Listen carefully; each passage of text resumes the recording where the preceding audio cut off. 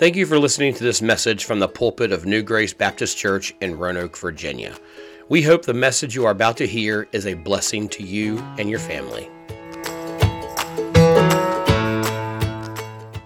I want you to look with me in God's Word this evening. And so Valerie will share with you a little bit about just a little testimony of how God has been working in our life in the area of prayer. And again, it is rare for us to come to a church where the whole year emphasis is on prayer. So I think Pastor said this morning, last year's emphasis was on the Word, this year's on prayer. Praise the Lord for that. That is rare in the American church, that you're taking your whole year to focus on prayer and to do impossible prayer requests. One night, I should have had the team do it tonight, we did an impossible prayer request board with the team in August, when they showed up in August. And the other night I had them in a service. I said, how many of you got your impossible prayer requests answered? And like 7 of them raised their hands. And a lot of them were for family members who have been wayward, that now God is working in their life and bringing them back. And so praise the Lord for that. And that's exactly what we're going to see in God's Word tonight. I want to talk to you about reviving prayer. Old Leonard Ravenhill, the old revival preacher, he said this. He said, if you want to know how popular a church is, come on Sunday morning. If you want to know how popular the pastor is, come back on Sunday night. But if you want to know how popular God is, come to the prayer meeting. You know, it's interesting, growing up in the South, I've been in the South my whole life until just recently we moved to Harrisburg, Pennsylvania, and that was the only bad end of this deal that we just did. We crossed the Mason-Dixie line and I'm up there. But other than that, we've been in the South our whole life. And one thing I've noticed in Southern churches, if you say you're having a potluck with fried chicken, green beans, and all that good stuff, the whole church comes out with that because they consider that special. If you say you're having a revival team, you throw up a bunch of beautiful young faces that sing beautiful songs, like, oh, that's kind of special. But if you call for a prayer meeting, you're going to have the lowest attendance every time. Every time. And that is the state of the American church. And what's so crazy about that is you have to ask ourselves, now why is that? Well, a lot of people can come up with a lot of reasons. Well, I think it's boring, or maybe I'm not where I should be, so I don't like praying. Or I'm scared if I go to a prayer meeting, someone's going to call me and I've got to pray out loud. Or just to be honest, that's just not my thing. But I've heard every excuse under the book, or in the book, on why prayer is lacking. But what's crazy is, I've only been a part of Bible-believing churches. Now, when you say a Bible-believing church is a Bible-believing church, it means that they believe the Bible. And if we just had one verse on prayer, even though we've got hundreds, if we just had the verse I'm going to read to you tonight, it should cause the prayer meeting to be the biggest attended service of the church. And here it is, James chapter 5. Look with me in verse 13.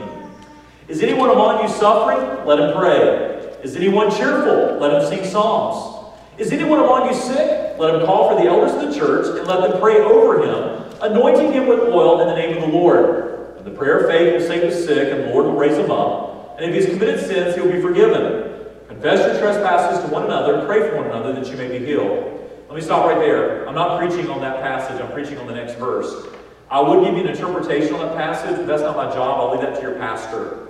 Because a lot of scholars have different takes on what this is talking about, but I'll let Pastor give you his take. But here's what I know for sure that we all agree on. Here's the next phrase in verse 16. The effective, fervent prayer of a righteous man availeth much.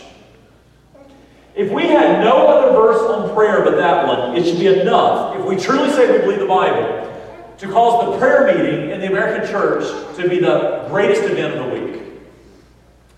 God just told us, through James, the half-brother of Jesus, who did not believe in Jesus until after the resurrection.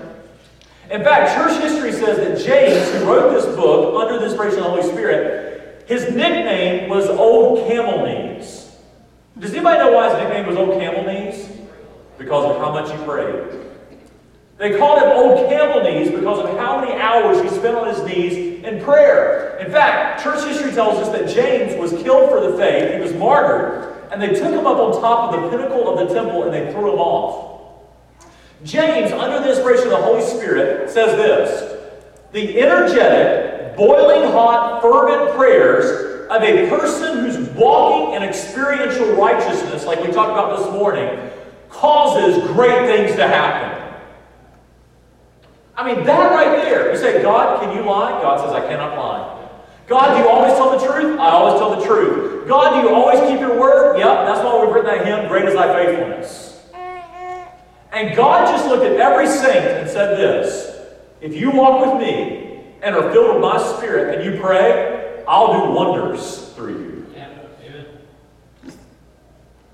You want to know why the American church, I know, doesn't believe that? Because of prayer meetings. And then James does something that blows my mind every time I read it. I mean, he's just sitting here talking. He goes, yeah, the effective fervent prayers of a righteous man availeth much. And we're like, oh, wow, really? He goes, yeah, let me give you an example. I want you to notice the example he just pulls out of the hat. It's incredible. Look with me, verse 17. He says, but Elijah was a man with a nature like ours, an Old Testament prophet, and he prayed earnestly that it would not rain. And it did not rain on the land for 3 years and 6 months. And he prayed again, and the heaven gave rain, and the earth produced its fruit. Now, that bothers me every time I read it. Because James is sitting here writing, and he's writing all these things about the Christian life. He's talked to us about temptation. He's talked to us about trials. He's talked to us about all sorts of things. And then he just pops in there and goes, hey, prayer, if you want to see God work, like Ian Bound said, prayer is the nerve that moves the mighty arm of God. He says, if you want to see that, you better start praying. The effective fervent prayers of a righteous Christian causes things to happen. And then he says, oh, by the way, you don't believe me? Don't you remember what happened to the Old Testament prophet Elijah? He prayed, and it didn't rain in Roanoke for 3.5 years. And he prayed again, and it rained. And then he just moves on. The last 2 verses of the book, he deals with church discipline, and then he just stops. And I want to stop him for a minute and go, wait a second, what did you just say? Because James, this is a New Testament book for the New Testament church. You're pulling out this example from this Old Testament prophet, and you want to use his example of it not raining on the earth for 3.5 years to stir the American church to pray? James is like, yep. You know what that tells me about James? He still believes that God does wonders through prayer. He still believes that the God of the impossible does the humanly impossible through our prayers. Now, why does God do that? Because He's chosen to do that. I didn't invent prayer. I didn't invent marriage. No government subcommittee invented marriage. It was invented in the mind of God. And I didn't invent prayer. And I didn't invent God's Word. It all came from God. And God has chosen prayer to be the vehicle by which when we, His people, get intimate with Him and align our hearts to His so that we're saying, Lord, Thy will be done on earth as it is in heaven. Thy kingdom come. When we get on board with God, God says, great. Now I want to work through you to bring my kingdom, to work my will, to work my glory in your generation. So tonight, I want to give you a quick theology of prayer, and especially since you're in a year of prayer, this will probably do nothing more than reinforce what your pastor has already been preaching to you. But tonight, I just want to encourage you with what the Bible says overall about prayer, and by the time we get done, it should stir all of us to run to the prayer meeting. Now, I will say this, not because of me, but because of the content of God's Word. Almost every church that I preach this message in, I preach it all around the country this year, churches that weren't having prayer meetings started them again. In fact, we just left a church 2 weeks ago. As soon as I walked in, the pastor said, man, we're going to need a revival. This was 2 weeks ago down in Asheville, North Carolina, not far from where I'm from. He said, we need revival. And I said, why? He goes, prayer meeting alone. I said, why is that? He goes, every time we call a prayer meeting, 3 people show up. Well, it's not a very large church. It's about 50 people. Well, Sunday night after we left, they had 40 at their prayer meeting. And the youth group wanted to be a part. And now they're going to move the prayer meeting to before the worship service so that everybody has a no-excuse reason to come and pray. And then that's going to overflow into the worship service. And so it's just exciting to see that when God's people just take a fresh look at what God has said about prayer, it should stir us to pray. So I want to look at a few of those things tonight. First of all, some foundational truths. There on your handout, I give you 5 foundational truths that if I didn't give you anything else tonight, should stir every one of us to pray. First of all, you and I know and serve the one true God. Enough said. I mean, that alone right there is to say, I should pray. Amen. I don't serve a false God. I don't worship idols. I don't serve Buddha. I don't serve Allah. I serve the one true God. Amen. And my God has said, call on me in the day of trouble. I will answer and you will glorify me. Not only does God command me to pray, but the day Jesus died, the veil of the temple was split in two, saying that God now was going to come and make His temple in us who trust in Him, and now we have access to Him 24/7. Come and pray. Come and spend time with me. Come get on board with my heart. I want to work my kingdom will through your life. Number two, in Christ, we're His adopted children. Now you say, why is that so important? Because God is no longer just my God, He's my Father. Now, a lot of times after the service, I may be talking to people, but I want you to pretend, let's say one night after a service at a church, I'm standing up here, and for some reason, a line of 200 people want to talk to me for some reason. Let's just pretend. But if one of my kids bypasses that group of people and come up and tug on my shirt and say, Dad, I'm in trouble, I need you now, guess what I'm telling the 200? See ya. You say, why is that? Because I am their father, they are my children, they got access to me anytime they wanted. The day you got saved, God no longer was just your God, He became your Father. And He knows what you need before you even ask, and He bids us come. In fact, I love what Jesus said. Jesus said, because He's your Father, that changes everything. And because He's your Father, He's going to avenge the elect. In other words, He is going to make sure that every prayer you've ever prayed for His glory and His Spirit, He takes care of sooner or later. It's great news. Number three, we can come boldly before His throne room at any time. God says this. He says, you've got access anytime you want it. And since you're always in need, and you always need grace for your need, you've always got access. Knock and you will find. Seek, you will find. So you and I can come boldly before the throne of grace in our time of need. We can go into God's presence and commune with Him anytime we want. In fact, prayer is the greatest of privilege that a Christian has. You say, well, man, the greatest thing God's ever done for me is He saved me. Amen. You know what the second greatest thing He's done for you? Giving you access to Him. It's incredible. Number four, He has promised to listen and answer. And then, I don't want to contradict what you have up here. I want to like add to this. God answers all prayer. So I see here you have request answered. Now I know exactly what you mean by that. I totally get it, totally agree with it. You're exactly right. But I also want to suggest to you the following. God answers every prayer. He answers it yes, no, wait. Some of the greatest answers to prayer I've ever gotten were no. I was in college. I went to Piedmont Bible College in Winston-Salem, North Carolina. And I was studying for the ministry. I was studying to be a pastor. I was youth pastor at my home church there in Denton, North Carolina. And man, I was waiting for a godly lady to come along that I could marry that would be a great pastor's wife. And I thought this girl named Carolyn was it. And I was talking to Carolyn. In those days, we didn't have cell phones. So you know, a bunch of guys late at night at the dorm hall. There was one phone on the hall. And so you waited in line for your turn to call over to the girls' dorm and talk to the girl of your choice. And then you had to be off the phone by 10 o'clock or 11 o'clock because that was curfew. So I'm waiting my turn to talk to Carolyn. And I'm talking to Carolyn, just loving every minute of it. And then I get off the phone with her, and I go lay down, and I'm like, Lord, you know I'm walking with you. I'm serving you. Lord, I'm growing in you. And Lord, you know I need her. So God, give me Carolyn. And I pray that over and over again. Well, guess what my wife's name is today? It's not Carolyn. It's Valerie. Praise the Lord. You see, I thought that was the answer. And God said, no, it's not. One of the greatest answers to prayer I ever got was a no. And sometimes the greatest answers we have is, hey, it'll come, but you need to learn how to wait. So God answers all prayer, yes, no, wait. So I was even thinking about this morning as I was looking up here. I'm going to assume a lot of these are yeses. But you know what you may want to do in the weeks to come? Put up your good no's. I prayed for this and God said no, and that is the greatest blessing. Or God said wait. Because God answers all of His children's prayer. You know how else I know that? Anybody here parents? Do you always say yes? No. I've said no a lot. Now grandparents, you don't know how to say no at all. I'm just picking on you. I looked at my mom and dad one day, once they became grandparents, they completely changed. I looked at them and said, all I ever hear you say is yes. They're like, what are you talking about? I said, you never said yes when I was growing up. They're like, I don't remember. I'm like, yeah, you've totally forgotten. You say yes all the time to the grandkids. All I ever heard was no and be quiet. I'll tell you this. When one of my children come up and ask me for something that's totally mature and good for them for God's glory, I want to bend over backwards to grant that. But if it doesn't match that criteria, I'll be the first one, because I love them, to say no or wait.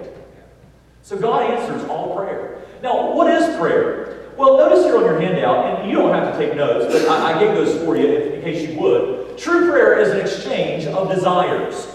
True prayer is an exchange of desires. Now you say, how do you know that? You say, I've always heard that prayer is just talking with God. Well, it is. Prayer is the vehicle by which we talk with God and commune with God and we're intimate with God. But the actual word in the Greek New Testament literally means an exchange of wishes. That's what prayer is.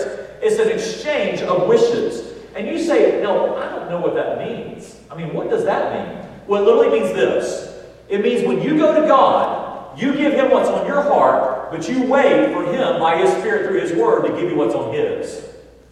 And when you get up from prayer, it's no longer about what was on your heart. It's about you giving what was on your heart to God, and what was on God's heart becoming your heart, so that you and God are on the same page. So that when you get up off your knees, you now are saying, Thy kingdom come, Thy will be done in my life on earth as it is in heaven. And Lord, today would you give me my daily bread so that I may do your will. True prayer is an exchange of desires. It is heart alignment. Maybe one of the reasons the prayer meetings in America are the least attended week of a meeting in the church, and prayer is one of the hardest things to do for a Christian, is because, one, if you're going to have effective prayer, you've got to say no to self. It's a denial of self. Two, you've got to say, Lord, instead of being reliant on myself, I've got to be completely reliant on you. Three, you've got to be right with God for prayer to be effective. So you can't be holding on to sin and think your prayer life is going to be what it should be. But then four, it could be that we don't want an exchange of desires. That's why many times when we pray, it's gimme, gimme, gimme, gimme, gimme, gimme, gimme. And God, if you have anything to say, I don't have time for that. We're done. Can you imagine relationships on planet Earth where if I had a friend named George, let's say I had a friend named George, and every time George came up to me, it was like, Mark, hey, you got a quick second? Gimme, gimme, gimme, gimme, gimme, gimme, gimme. You know what I'm going to do after about the third or fourth time? Oh, here comes George. Hey, Valerie, do you need me for something? Why? There's no relationship.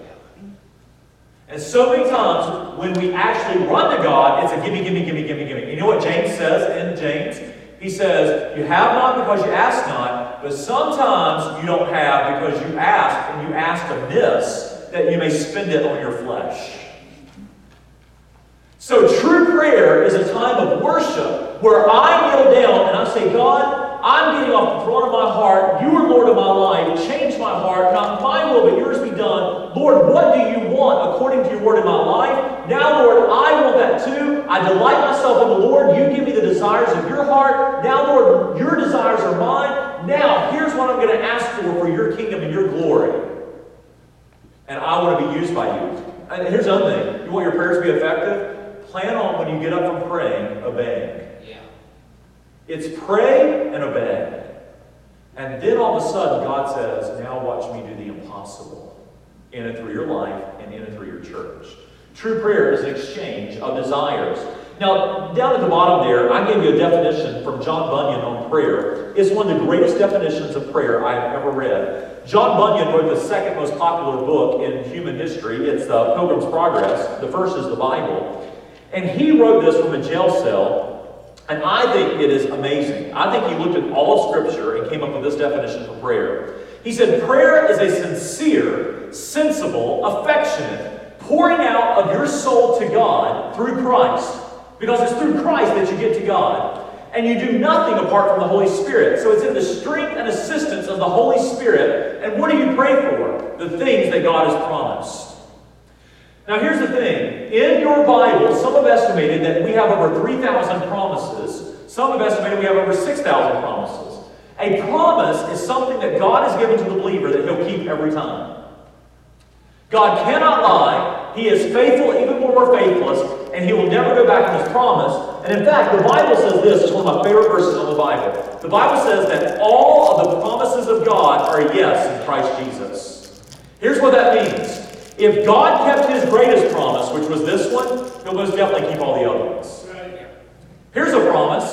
You got a bad phone call. You're going through a hard trial. Here's one. be anxious for nothing. But by prayer and supplication, with thanksgiving, let your requests be made known to God. And the peace of God, which surpasses all understanding, will guard your heart and mind in Christ Jesus. You need that whether it's cancer. You need that whether it's death. You need that whether it's financial loss. You need that just to get through the day. You say, well, how do I know God will do that every time? Because He promised. Well, how do I know God will keep His promises? Because He kept this one. And the reason you have Philippians 4, 6, 7, 8 as a promise is because it's tied up in this one. And if you're in Christ, which means you're all tied up in this, then everything that this accomplished for you is given to you in the promises. Yeah. So you pray for the things that God's promised. And here's one. Pre-COVID, in the middle of COVID, post-COVID, Christ will build His church and the gates of hell will not prevail against it. More churches are shutting their doors than ever. There's certain churches that will not get their attendance back for a while.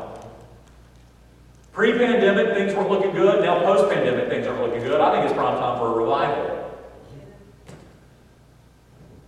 But no matter what the commentators say or Barna says, I have this promise. Christ will build His church, and the gates of hell will not prevail against it. You say, is He going to keep that promise? Yep, because He kept this one. So when we pray, learn the promises of God. We sing that old hymn, standing on the promises, I cannot fall or fail. Well, you can't stand on the promises if you don't know what they are. So one of the greatest things I would encourage you to do in your quiet time, and I've been doing this in my own quiet time, I'm walking through the Bible with a pencil. I bought it over here at Scripture Truth in Fincastle a few weeks ago. It's a pencil, and it has all these different color leads, and so I've got different colors for different things. But every time I run across a promise, I mark it in orange. Because I want to learn the promises, because those are the things I'm praying for to be done in and through my life. Because I know God will keep His promises. Now, prayer, if it's going to be effective, what do we need to know? Well, first of all, God works powerfully through prayer. God works powerfully through prayer. James says here, the energetic, boiling hot, that's what the word fervent means, prayers of a righteous man, that's a person who's walking with Jesus and appropriating Christ in his life, availeth much. Things just happen. Heaven moves on earth when righteous people, in the power of the Spirit, according to the Word of God, truly pray. And not just pray, but pray when we pray. I think one of the reasons teenagers would think a prayer meeting in the American church could not be more boring is because we haven't learned to pray when we pray. I tell you, if you learn how to pray when you pray, you say, what are you talking about? Pray when you pray. I mean, believe who you're talking to. And in the power of the Spirit, go to town praying. Pray! Our prayers can about bore somebody to sleep. Yes. Notice what James says here. He didn't say a boring prayer meeting. He said the effective, which means energetic, boiling hot, fervent prayers of a godly person. Watch out. God's going to move heaven and earth. God works powerfully through prayer. I'll give you a quick illustration and then we'll walk through these very quick.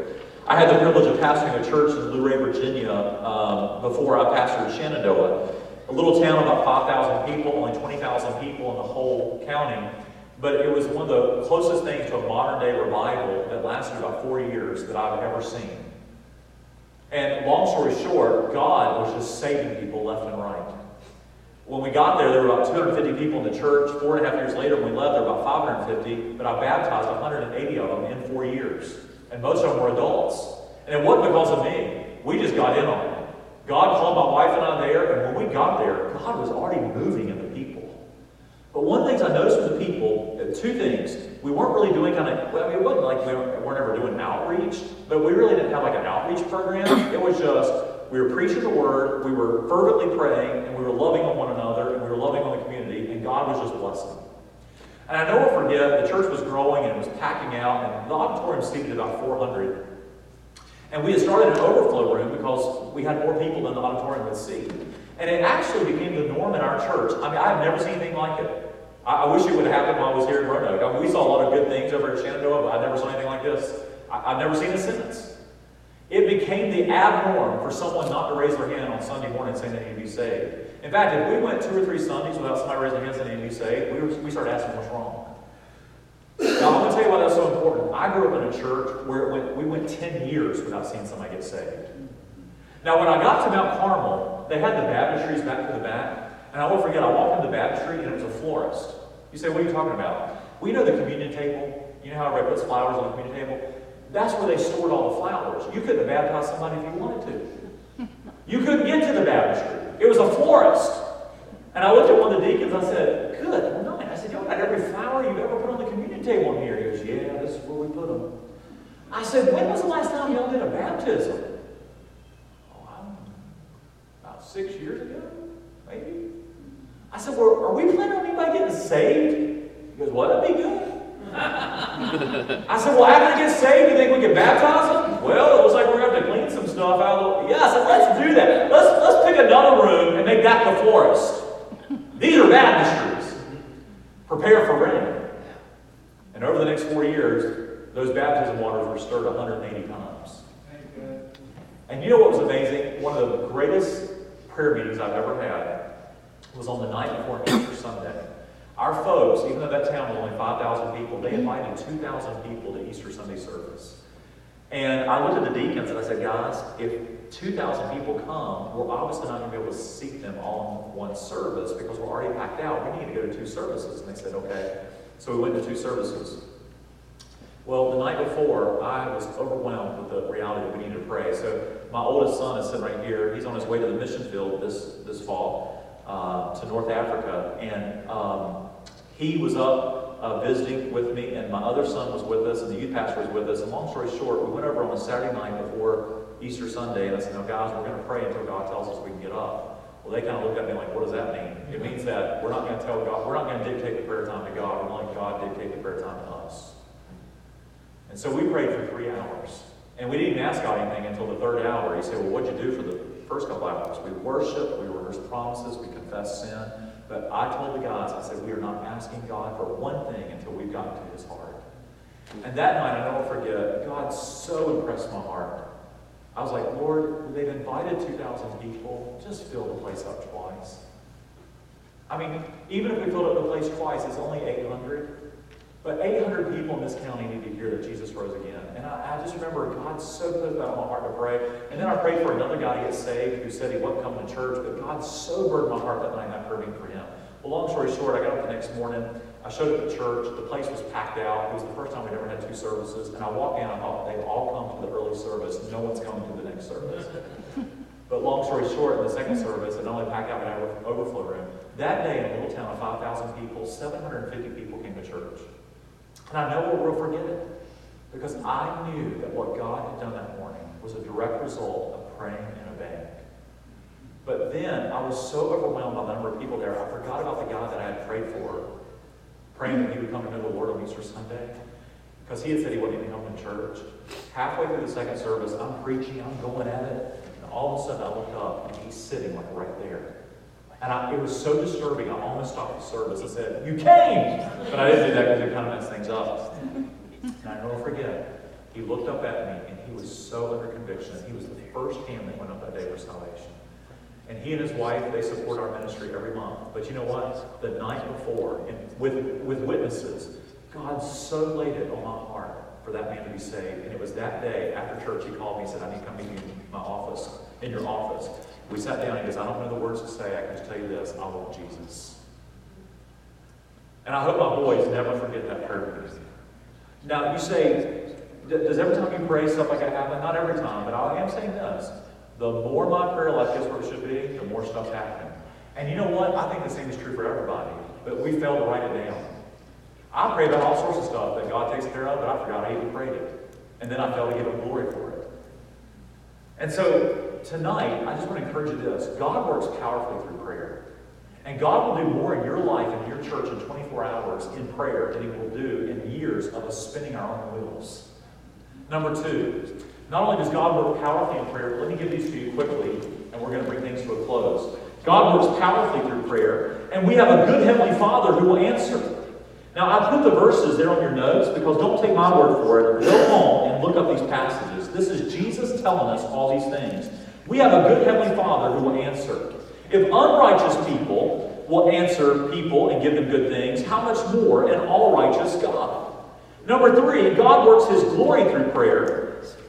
God works his glory through prayer. And number 4, prayer aligns us to his will, his kingdom, his desire, and glory.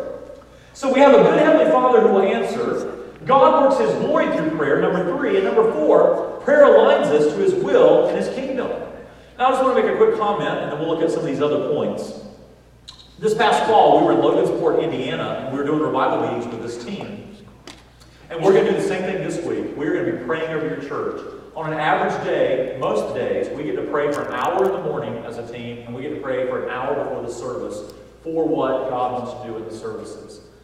And so one night we were there in Indiana, and we were having our prayer meeting before the service. And Joe, he's the fellow that was standing right here, tall guy on the left. One night, I may have him share his testimony. He just got his life right with the Lord this past summer.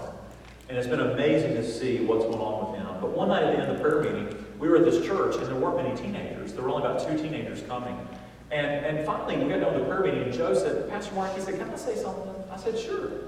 He said, as we were praying tonight, he said, God's so impressed upon my heart that tonight, I'm praying for more teenagers, and I think God's going to do it. And I think we're going to have 3 times the amount of teenagers tonight that we've been having so that we have some teens to minister to. Because we've been in the church for several days. God was working. 2 people had gotten saved, but there was no teenagers coming. Well, I just kind of looked at him and I was like, well, Joe, that's nice. I didn't want to say that's cute, but I almost did. I was like, Joe, that's good.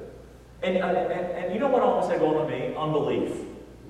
Like after the service, I'll explain to Joe on why the same 2 teenagers kept coming and that it didn't happen threefold like he was praying for.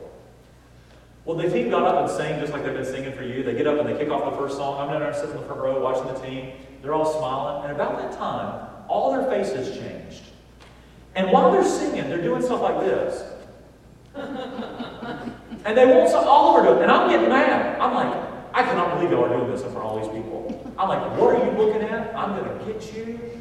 And all of a sudden, I turned around, and I will never forget it. About 15 teenage girls walked in and filled up 2 pews. And then all of a sudden, I turned around, I'm like, well, after the service, I walked up like, who is this group and where did they come from? Well, this lady walks up to me and she says, sir, I'm a Christian. She goes, I don't even go to this church. She goes, this is the first time I've ever been. She goes, I coach basketball at the local public school. I'm a Christian. She goes, very few of my girls are. She goes, but I heard that this church was having your team, and I thought that my girls' varsity basketball team needed to see young people who love Jesus, so I decided to bring them tonight, and the Lord just laid it on my heart. So I went back to Joe and said, Joe, God answered your prayer. He goes, I know it. Well, a couple weeks later, we came down to Luray, Virginia, and we were at a church. And sure enough, same kid. If you want to get your prayers answered, just talk to him. We prayed for an hour before the service. He did it again. And he's just as serious. He's from Rochester, New York. In fact, here's what they tell me. They said, Mark, you're from the South. A lot of times you're kind of syrupy sweet, and that gets on our nerves.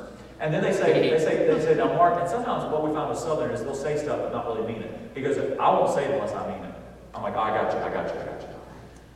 One night before the service, he looked at me and said, Mark, I just finished praying. He goes, I think God's going to save 10 people tonight.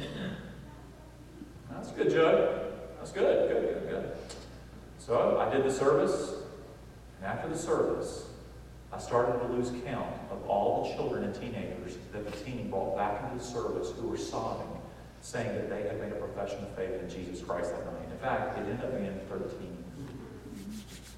I looked over at Joe. I'm like, wow, you prayed for that. He's like, yeah. Yep, I know it. He just keeps on moving like nothing happened. God works His glory through prayer. You say, Mark, that was coincidence. I like what one theologian said. He said, that's fine if you want to call that coincidence, but what I've noticed is when I don't pray, they don't happen. Here's the remainder of a few things I want to give to you tonight. My prayer life will be effective when one is spiritually empowered, boiling hot, and righteous. That's what James says. Secondly, prayer is effective when it's in the name of Jesus. Whatever you ask in His name. Now what that means is that Jesus is okay with what you asked. So you've got to get on board with His heart by His Spirit through His Word so that what He wants is what you want, and therefore you ask what He wants. Number 3, prayer is effective when one is abiding in God's Word and allowing Christ to make His home in them. So this morning, we talked about abiding with Jesus. When you're making your home in Jesus throughout the day, Jesus says, when you abide in me and my word abides in you, because we're on the same page, you can ask whatever you want and I'll do it for you. Number 4, 1 John tells us that whatsoever we ask, we receive of him because we keep his commandments. So prayer is effective when one obeys God's commands and pleases him. So for example, you can pray all day long for stuff, but if you're not willing to obey, don't plan on those prayers being answered. Because obeying God is tied to effective prayer. And then number 5, prayer is effective when we ask according to his will. John says this is the confidence. I mean, listen to what he's saying here. Church, you got confidence. Like, you don't have to make excuses for God. You've got confidence that if you ask anything according to his will, he hears you. Now, in John 15, I'll close with this, and then one final illustration, the pastor's going to come. What can you expect from a vibrant, spirit-filled prayer life? Well, John 15 says you can expect spiritual fruit. So when you're abiding in Jesus and you're walking with him, and you have a vital prayer life because you're walking intimately with the Savior, you can expect spiritual fruit to explode out of your life. Secondly, you can expect full joy. Jesus said in John 15, "These things I have written to you so that your joy would be full." And then number 3, you can expect effectiveness. When your prayer life is where it should be, and when a church corporately is praying the way it should, that church will be effective. You're just not going to find praying Christians that aren't effective. You're just not going to find praying churches that close their doors. You will be effective because God works his kingdom will through our prayers. So I want to close with this illustration. 2 things. One day I was in the dictionary, on dictionary.com, which is a secular dictionary. And then for some reason, I don't even remember why, I was looking up the word enthusiasm. And the word enthusiasm, I scrolled down the dictionary and it shows you what the word origins are, where the word came from. And I never forget, I'm scrolling down to the secular dictionary, and it said word origin for enthusiasm. This word originated with the Christian church because when the early church would share the gospel and people would be converted to Christ, they would be so full of joy that they didn't have a word in their language to describe it, so they called it entheos, which means of God, and that's where we get the word enthusiasm. Now here's what I found. Here's why I tell you this. Jesus said you'll have full joy when your prayer life is the way it should be. There's 2 times I see Christians most full of joy in the church. One is when they have answered prayer. When you have answered prayer, you cannot wait to tell people about it. And number 2, when you share the gospel and people get saved, you can't wait to tell people at church about that either. That's when we're most full of joy. So if your church is joyless, I would ask you 2 questions. Have you been sharing the gospel, and are you praying? Because if you're doing those 2 things, you will not lack joy. The first time I ever experienced this, I'm going to share this and I'm going to close. My wife and I just got married. We've been married a few months. I lived in Denton, North Carolina. I was youth pastor in my home church. And I wasn't making much money at all. In fact, we were just trying to make ends meet.